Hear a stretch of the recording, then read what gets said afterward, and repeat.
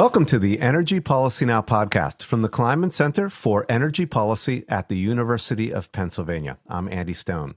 Dramatic changes are underway in how the United States produces and consumes energy, with major implications for the country's workforce. Despite setbacks due to the COVID pandemic, the transition to clean energy is accelerating. Along the Atlantic shore, states are racing to establish large offshore wind farms and the manufacturing supply chains to support them. Automakers in the middle of the country have committed to shifting production to electric vehicles and the federal government to supporting a nationwide EV charging network.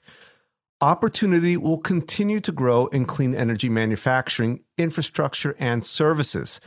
A key challenge that lies ahead is to ensure that these new jobs provide secure, living wages to support families and communities as they propel the energy transition. On today's podcast, I'll be talking with someone who is working with organized labor to ensure that new jobs in the clean energy economy address both economic inequality and the need to rapidly decarbonize. Lara Skinner is director of the Labor Leading on Climate initiative at Cornell University's School of Industrial and Labor Relations. Her work focuses on assisting unions to actively engage in decision-making around clean energy and climate policy. Lara, welcome to the podcast. Thanks so much, Andrew. It's great to be here. The country is undergoing a transition to clean energy, and your work emphasizes the dual opportunities that this presents to address climate change and to create high-quality jobs. Can you talk about the fundamental opportunity the energy transition presents? Yeah, I think, big picture, when we think about this transition, we have to keep in mind to tackle the climate crisis at scale and really to do what we need to do by 2030, by 2040, and then 2050, when climate scientists are saying our economy needs to be at net zero, it's going to require a lot of work and a lot of jobs, right? We're talking about a massive transformation of our economy, unlike anyone we've potentially ever seen before, right? And it's not just the energy sector. It's also the transportation sector. It's also the building sector. It's also the industrial sector, right? The energy sector gets a lot of focus, right? How do we transition to a low carbon, zero carbon energy economy based more on renewables? But we also have to figure out how we're reducing emissions in the building sector, how we're reducing emissions in the transportation sector. And in most parts of the country, transportation is often the largest source of emissions across the economy. So, to do this, to transition to electric vehicles, to really expand and improve our public transit system, potentially have high-speed rail, right? So that folks can take train, which is a much lower carbon source of transportation than, say, flying, to reduce emissions in our buildings, to make them more energy efficient, to have renewable energy generation on site, to have large-scale battery storage systems to regulate our energy system, to have a more renewable energy system, and to figure out how to decarbonize, the industrial sector. How do we still make steel? How do we still make concrete, but do it in a low carbon or zero carbon manner? All of that's going to create a ton of work, right? We need to build a lot of stuff to get there. So I think big picture, it's important to keep in mind that, most studies estimate that we're looking at creating anywhere between 15 and 25 million jobs in the U.S. over the next couple decades to deal with the climate crisis. I think the other part of this is the quality of jobs, right? Which you mentioned and which I focus a lot on is, how do we make sure that these new jobs, there's going to be a lot of new jobs. How do we make sure that these are going to be high quality, family and community sustaining jobs that help to deal with the crisis of inequality that this country is facing, right? Right now, our economy is mostly producing low wage, low quality jobs. That's the vast majority of jobs. So how do we use the opportunity of this transition to make sure that these are going to be high quality jobs? And from the union perspective, right, many unions fought long and hard to make sure that the current energy sector jobs are good jobs, right? Think about utility line workers. Back in the 1800s, 50% of utility line workers were dying on the job. It was a very dangerous job. And it took the Utility Workers Union, it took the International Brotherhood of Electrical Workers, many decades and struggle to make sure that these were, good paying jobs, high quality jobs with the appropriate, health and safety training that went along with them. And if you look at unionization rates across the energy sector, it's much higher on the fossil fuel side of the energy economy than it is on the new solar, wind, energy efficiency side. And just to be, very specific, if you look at fossil fuel power plant generation or nuclear power generation jobs, about 20% of those jobs are unionized. If you look at solar, it's 3 to 4% of those jobs are unionized across the country. And in wind, it's a little bit higher. It's like 6 to 7% unionized. So there's a big concern here, around the quality of these new jobs and how do we make sure that these new jobs are going to be high quality and help deal with the crisis of inequality that we're facing.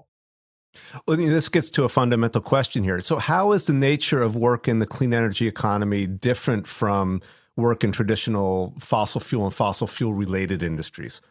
Yeah, I would say, one of the biggest issues that we deal with is that there are not nearly as many jobs on the operations and maintenance side of solar and wind work as there are in the current energy economy. So if you think about, building a nuclear, coal, oil, or gas power plant, there's a lot of jobs created constructing those plants, but then there's also a lot of jobs operating and maintaining those plants. It takes a large workforce to operate those plants, and then there's often a number of workers and unionized trades that come in a couple times a year and do maintenance and tuning on those plants to keep them running well.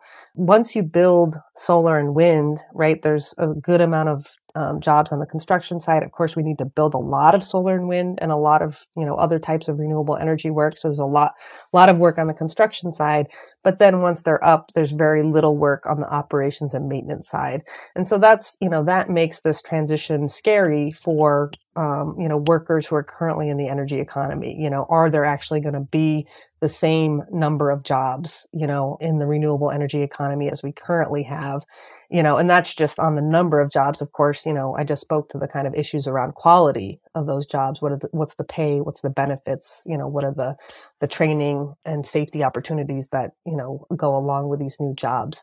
And then the other thing I would say is just, there's not a one-to-one sort of direct correlation between where we currently have power plants and produce power in this country and where we're building or might build solar and wind.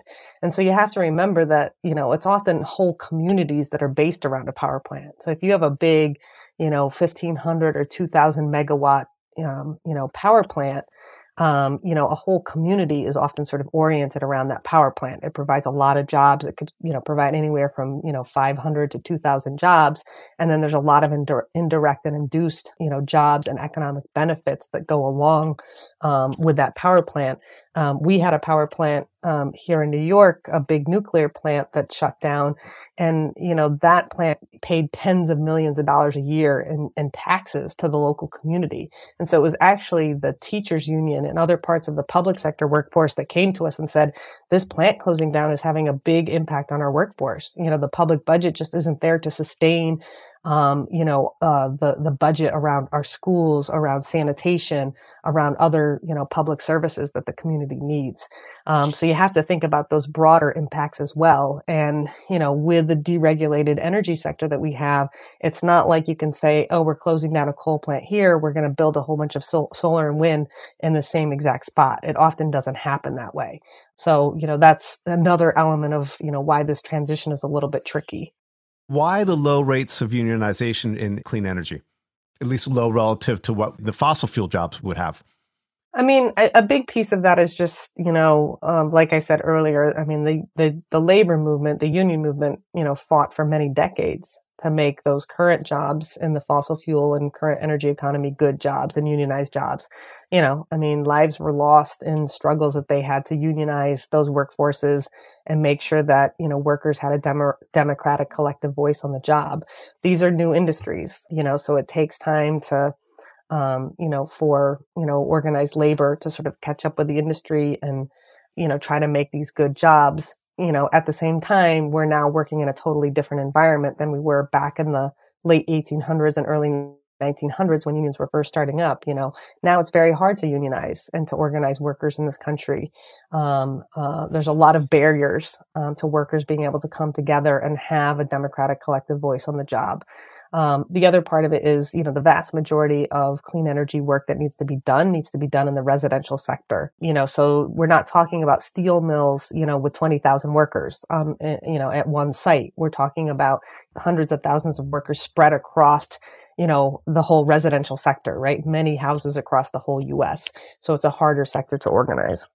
So you direct the Labor Leading on Climate initiative at Cornell, and that's really working on bringing labor together to ensure that there are unions, that there are collective agreements to make sure that these new jobs in clean energy are also high quality, sustain families, have good benefits. Tell us more about the initiative's role and its objectives and where the genesis for it was. Yeah. So, when I think about the work that the Labor Leading on Climate initiative does, I think about three things. And the one is, that we're studying the labor and employment impacts of climate change. And so when we started this work about a dozen years ago, there was, increased attention on the crisis of climate change, but it was largely seen as an environmental issue. And of course, this issue actually has, a huge social, economic, broader labor and employment impacts. And those impacts were not really being looked at carefully. And so we thought, as a school that has worked with workers, employers, organized labor for many, many decades since the late 1940s, this was a special angle that we could provide on this work is what are the labor and employment impacts of climate change and the transition to a clean energy economy. So, both how are workers and workplaces and economic sectors going to be impacted by climate change, right? There's been more focus recently on how will extreme heat affect folks who work outside, right? There's big implications of that. And, again, we're talking about whole, sectors of our economy needing to shift and change. And what will the workforce implications of that be? And so that's, part of what we're doing is just trying to understand what are those labor and employment impacts. Ultimately what we want to do is make sure that we're maximizing the jobs and economic benefits of this transition. We think there are massive opportunities related to making this transition to a clean energy economy, but we also know there are challenges, like around job loss, like around displacement of communities, like around whether these will be high quality jobs or not. And so we want to minimize job loss. We want to minimize the negative impacts. We want to maximize the positive benefits and make sure that equity is centered in climate policy. So, we do research, to really sort of understand what's happening. And then we're also helping to design policy. And that's the work that we're doing in a bunch of different states right now.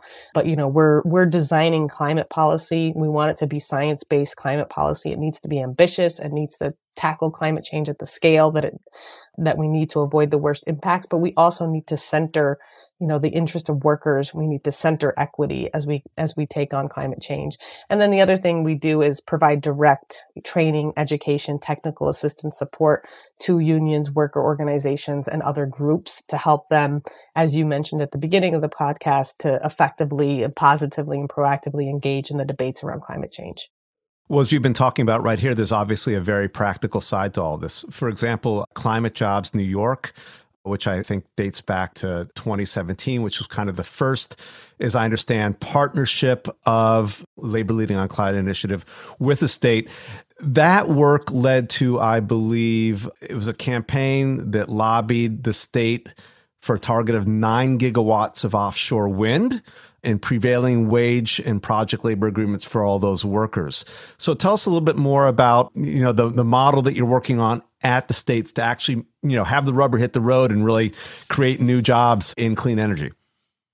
Yeah. So, in New York, just to give you a little bit of background on that helps explain the work that we're doing in other states now. Basically, Hurricane Sandy hit downstate New York, Hurricane Irene hit upstate New York, massive devastation. We really saw firsthand how workers, union members, frontline communities that have faced historic inequities were hurt first and worst, right? They saw the most damage, had the fewest resources to adapt and recover from these storms. And we really saw, union members on the front lines of dealing with these storms and the recovery afterwards, right? The nurses union, nurses were carrying patients downstairs by hand to evacuate them from hospitals because there was no power and the elevators weren't working anymore. We saw public sector workers who were, stranded at, water treatment plants, trying to keep those plants online.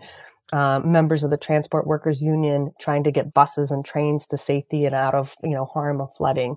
So it just changed the level of consciousness around climate change in New York fundamentally. It wasn't like climate change is something of the future. It's like, it's here now and we're already seeing the impacts. And wow, what can we do to make sure that we don't see, future storms like this, or at least try to limit, the number and intensity of future storms.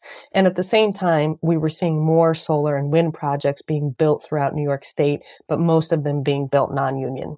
And then on top of that, the environmental movement was sort of rallying after Hurricane Sandy and Irene, saying we need to pass big, bold climate legislation in New York State, which was absolutely true. Again, we've got to do what we need to do to tackle climate change.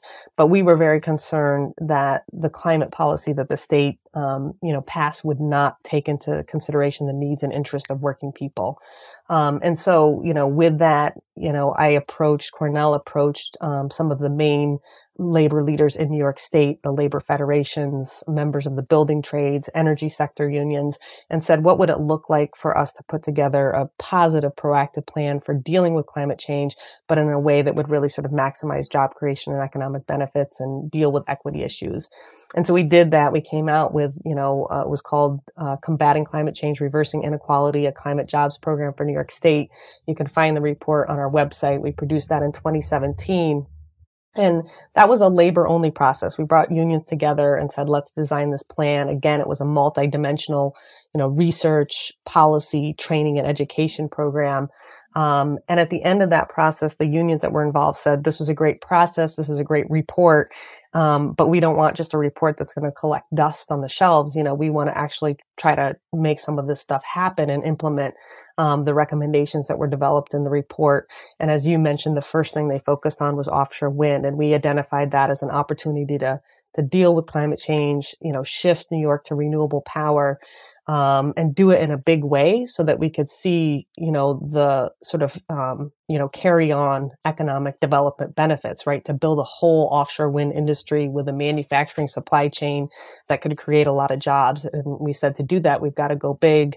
About half of New York's power should come from offshore wind. That's where the 9 gigawatt target came from.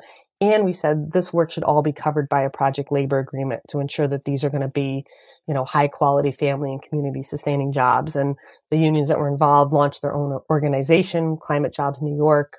They campaigned around offshore wind and they were able to win that goal. They got the offshore wind target. They got the project labor agreement requirement and, continue to go on and are running a number of different campaigns around climate jobs now.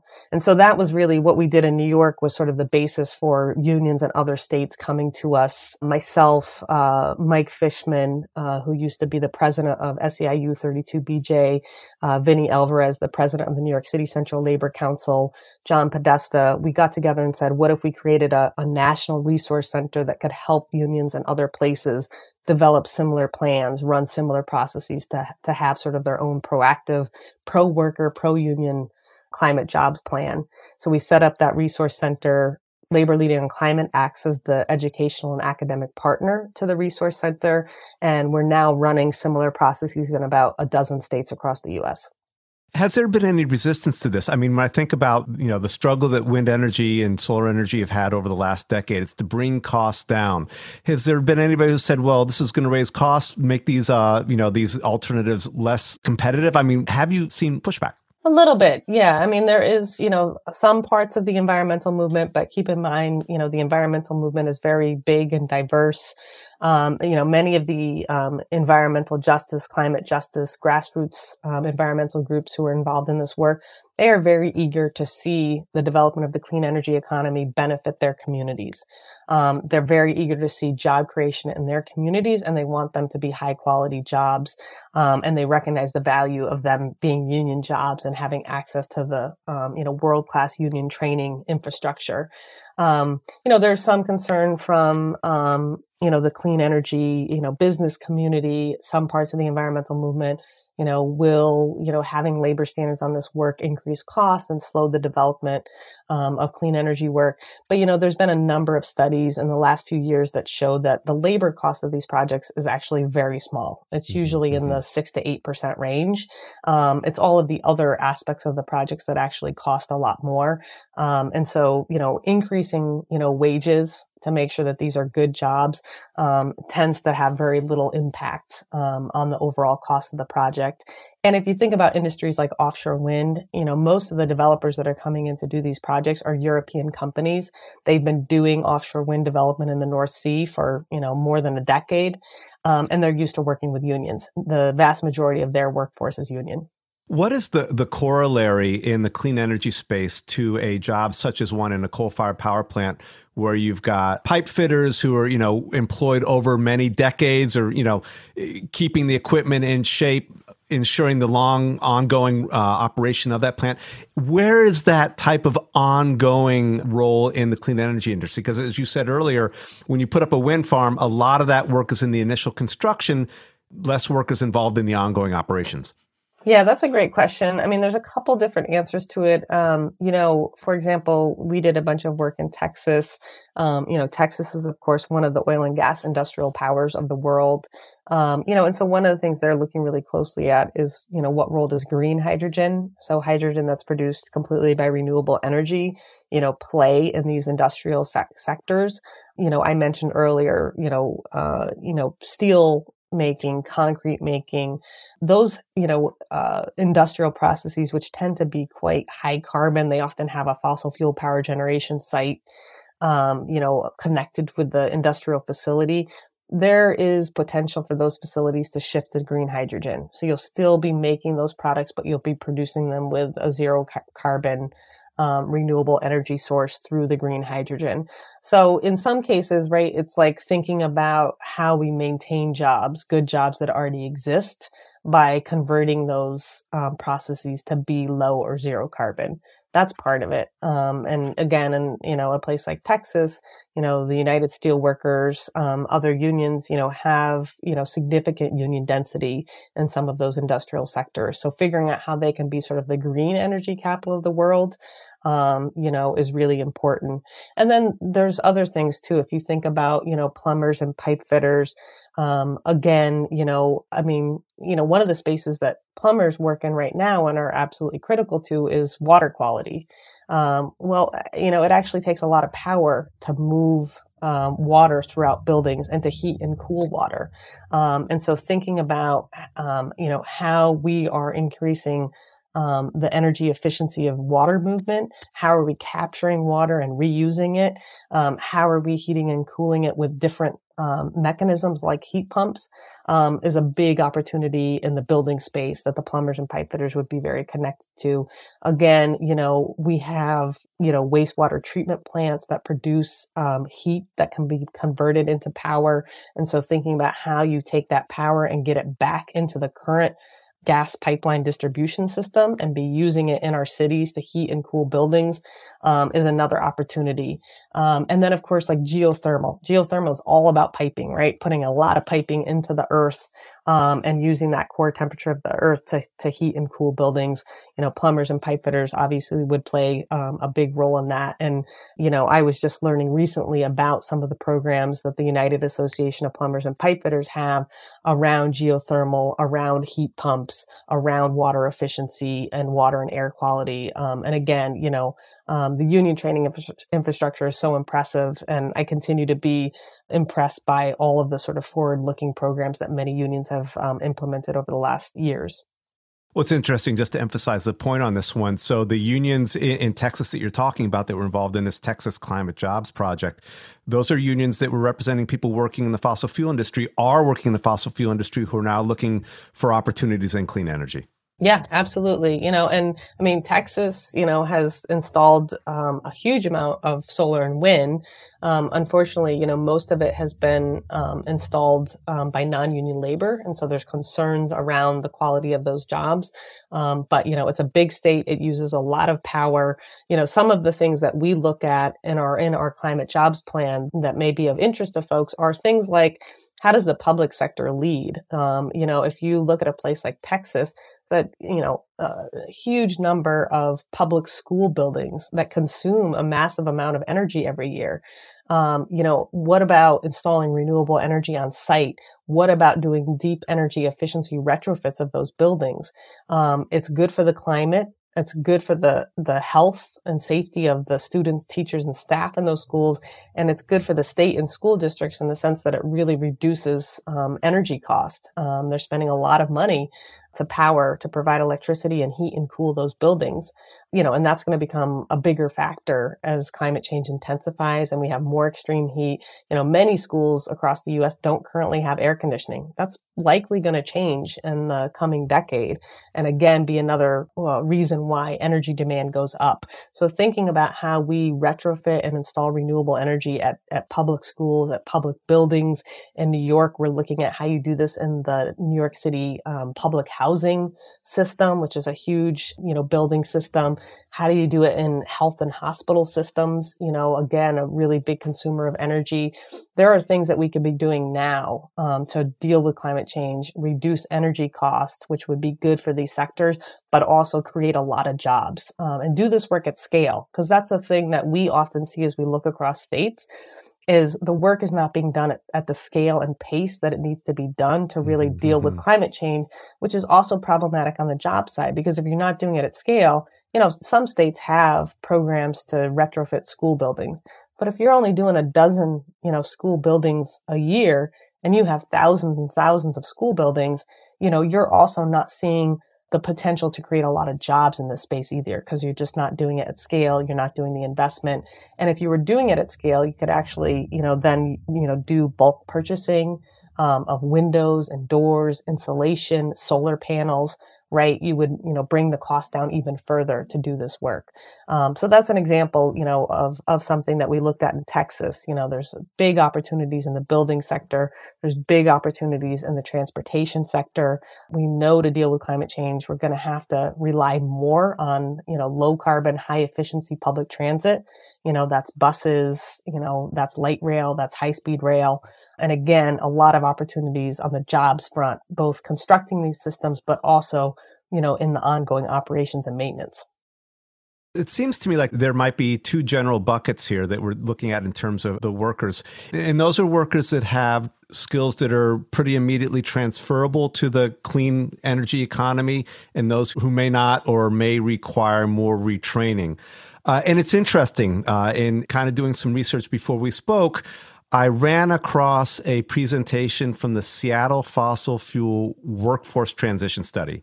And it pointed out that manual and construction-related jobs are actually going to be those that are most impacted by automation, which I thought was interesting. How do you talk about transferability, risks, need for new skills, and where does automation fall into all of this? Yeah, that's a good question. I mean, one thing that I wanted to mention earlier when you asked about transition is I think it's really important to keep in mind that in the US, we really struggle with doing transition well. We have not done, there's a term in the kind of climate and labor space called just transition. The idea that, there is a transition for workers and communities that are negatively impacted by climate change and this transition to clean energy, that there'll be, a just and equitable transition for them into this new economy. On the job side, that there would be jobs that are, just as well paying, that provide similar benefits, as workers currently have, who work in parts of the, high carbon and energy intensive parts of the economy. And, the reality is, we have tried to do transition in this country before, and we just haven't done it well. We haven't provided the depth of support that workers and communities need to make this transition, and we haven't provided the breadth. So we just haven't reached the full scale of workers and communities that are actually impacted by these transitions. I mean, in most states in this country, companies are only required to give a few months notice of closure. That's not nearly enough time for workers and communities to figure out what's next. So set aside the kind of skills part of it. Just if a power plant or some other facility is closing down and you only have 3 months notice, and that community was largely oriented around that plant, you actually need years of notice and financial assistance and technical assistance to figure out what's, your role in this new economy. What could your community do? What's the alternative economic development activity and plan that you're going to put in place that can actually provide the same level of jobs and economic support that plant or facility was providing before. And we've done trips to Europe to learn about offshore wind and other issues. And we've said to unions and workers over there, how do you deal with transition? And it's a totally different, ball game, right? If you lose your job, you are automatically guaranteed in many countries that you'll be paid the same as you were when you were working. That's not how unemployment works in this country. And, you have universal health care. Our benefits, our health care in this country are tied to being employed. So, those things make transition in this country much, much more complicated than it is in some parts of Europe that have started to undertake this transition. And we tried to do this with the steel industry. We still have a trade adjustment assistance program, and there's been numerous studies on these programs that say, not really working well. And, those programs are there to deal with automation, right, as well as relocation. So I think it's really important to keep in mind, big picture here. Yes, there's going to be a lot of new jobs in the clean energy economy, but there's not a direct path for folks who are currently working in the energy and high carbon industries into those new jobs. It's just not that simple. And we don't have a good transition infrastructure in place in this country to support workers into that new economy. So it's complicated here. And again, like I said before, because our economy is largely producing low wage, low quality jobs, right? If you look at the economy in most states, you see most workers are, making $15 an hour or less. So if you're, someone with a high school, education working in a power plant making $100,000 or more a year, right? It's very scary to think about, what's next if that plant closes down. Are there any recommendations that you have been working on, or the group that you work with have been working on, to find a path to support workers through the transition? I just have to recall, we did a podcast, I think a couple episodes ago, looking at Germany's coal transition. It was just like you just mentioned. The social support system is very strong for workers who are transitioning out of coal, and even workers who are close to retirement. Essentially, they are, the plan is to support them into their retirement. What might you recommend in the United States? Is there something in either the bipartisan infrastructure bill that would support this, or in Build Back Better, if that ever becomes reality, that you might be looking towards? Yeah, I mean, a couple of things I would mention. One, I think the work that we're doing at the state level to develop these climate jobs plans is so important because, we really stand, with one foot in the climate world and one foot in the labor world, thinking about, how do we take on climate change in a way that's going to create high quality jobs and build stronger, fairer communities and economies. And so, when we develop our plans, we're very concrete. If we're going to make this transition, how much renewable energy do we need to build? What type of renewable energy? How many buildings do we need to retrofit? What does that retrofit work look like? What do we need? How many electric vehicle charging stations do we need to build? What public transit systems do we need to improve and expand to make this transition? So we're very concrete about what needs to be built to get to this, net zero economy that we need. How much it's going to reduce emissions and get us to those science-based targets, how many jobs it's going to create. And then we get very specific about what do we need to do to make sure that these are going to be high quality jobs and that workers have the training that they need, to work in these new industries and new jobs. And then, how much is it going to cost and how do we pay for it? So we really try to create very specific, concrete plans that it's easy for legislators and policymakers and others to look at and say, okay, yeah, here's the roadmap for what we need to do.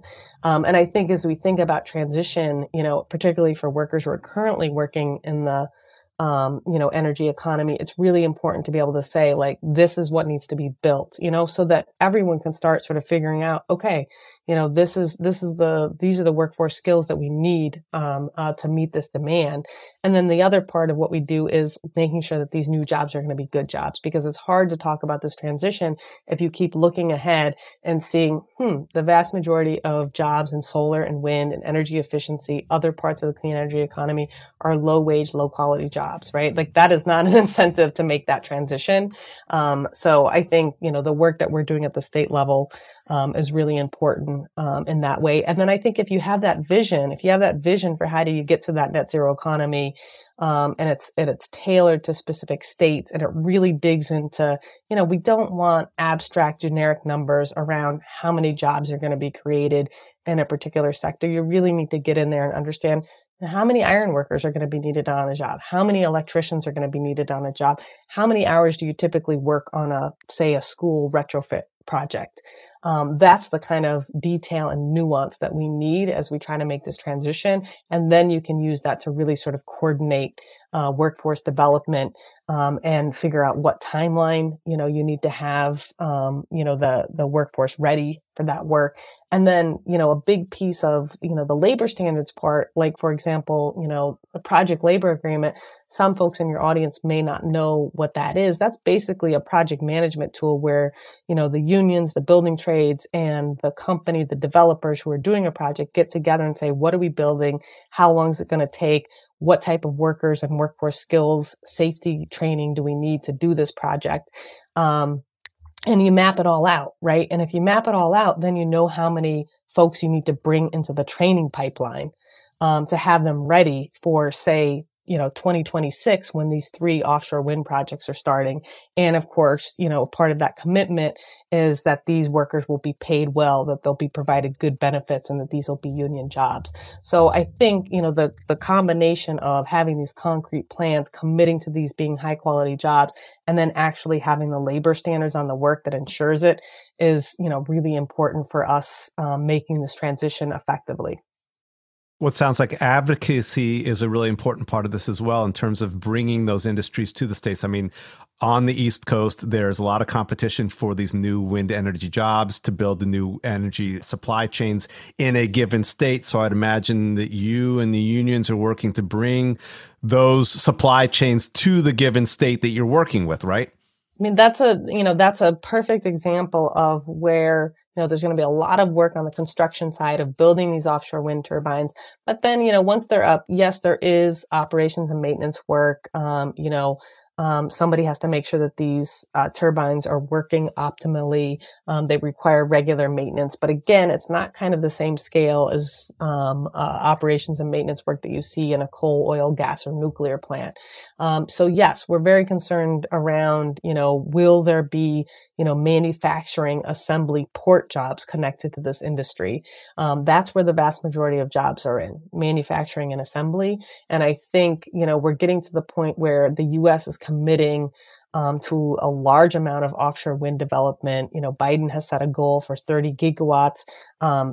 States up and down the East Coast now have a pipeline of projects in the works.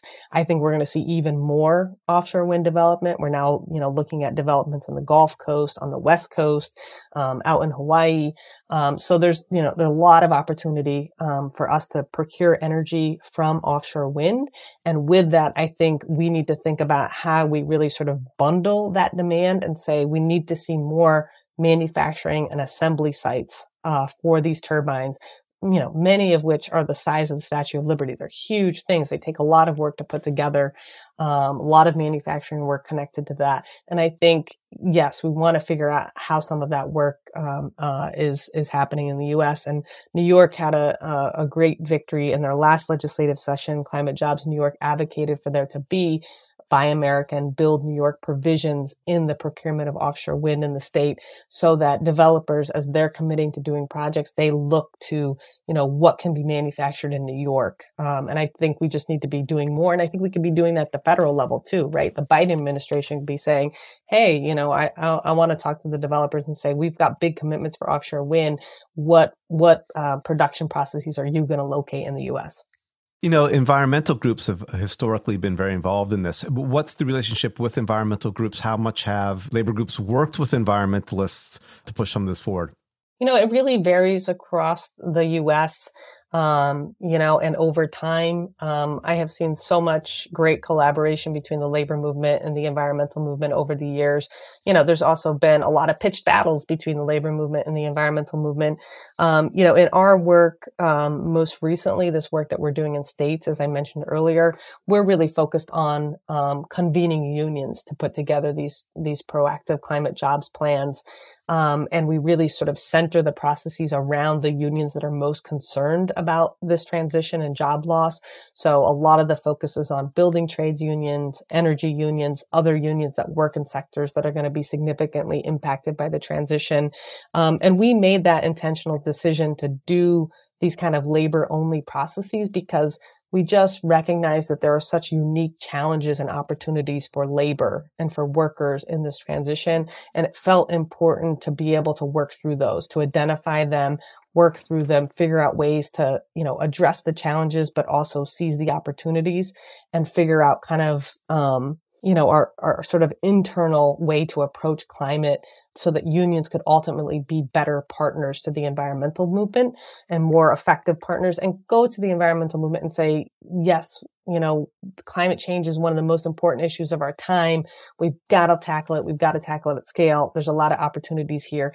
And also we have a lot of concerns around, for example, the quality of these new jobs. And here's what we think needs to happen to make sure that these are going to be good jobs. So I feel really encouraged, by the way that the climate jobs coalitions that have been set up in Texas and Illinois and Maine and New York and Rhode Island are collaborating with environmental partners. And in Rhode Island, their coalition, Climate Jobs Rhode Island, is made up of unions, environmental organizations, as well as legislators that have come together to do this work. So final question for you here. So there have been these coalitions, as you mentioned, in so many states. New York was the first one. Most recently, I believe, Rhode Island.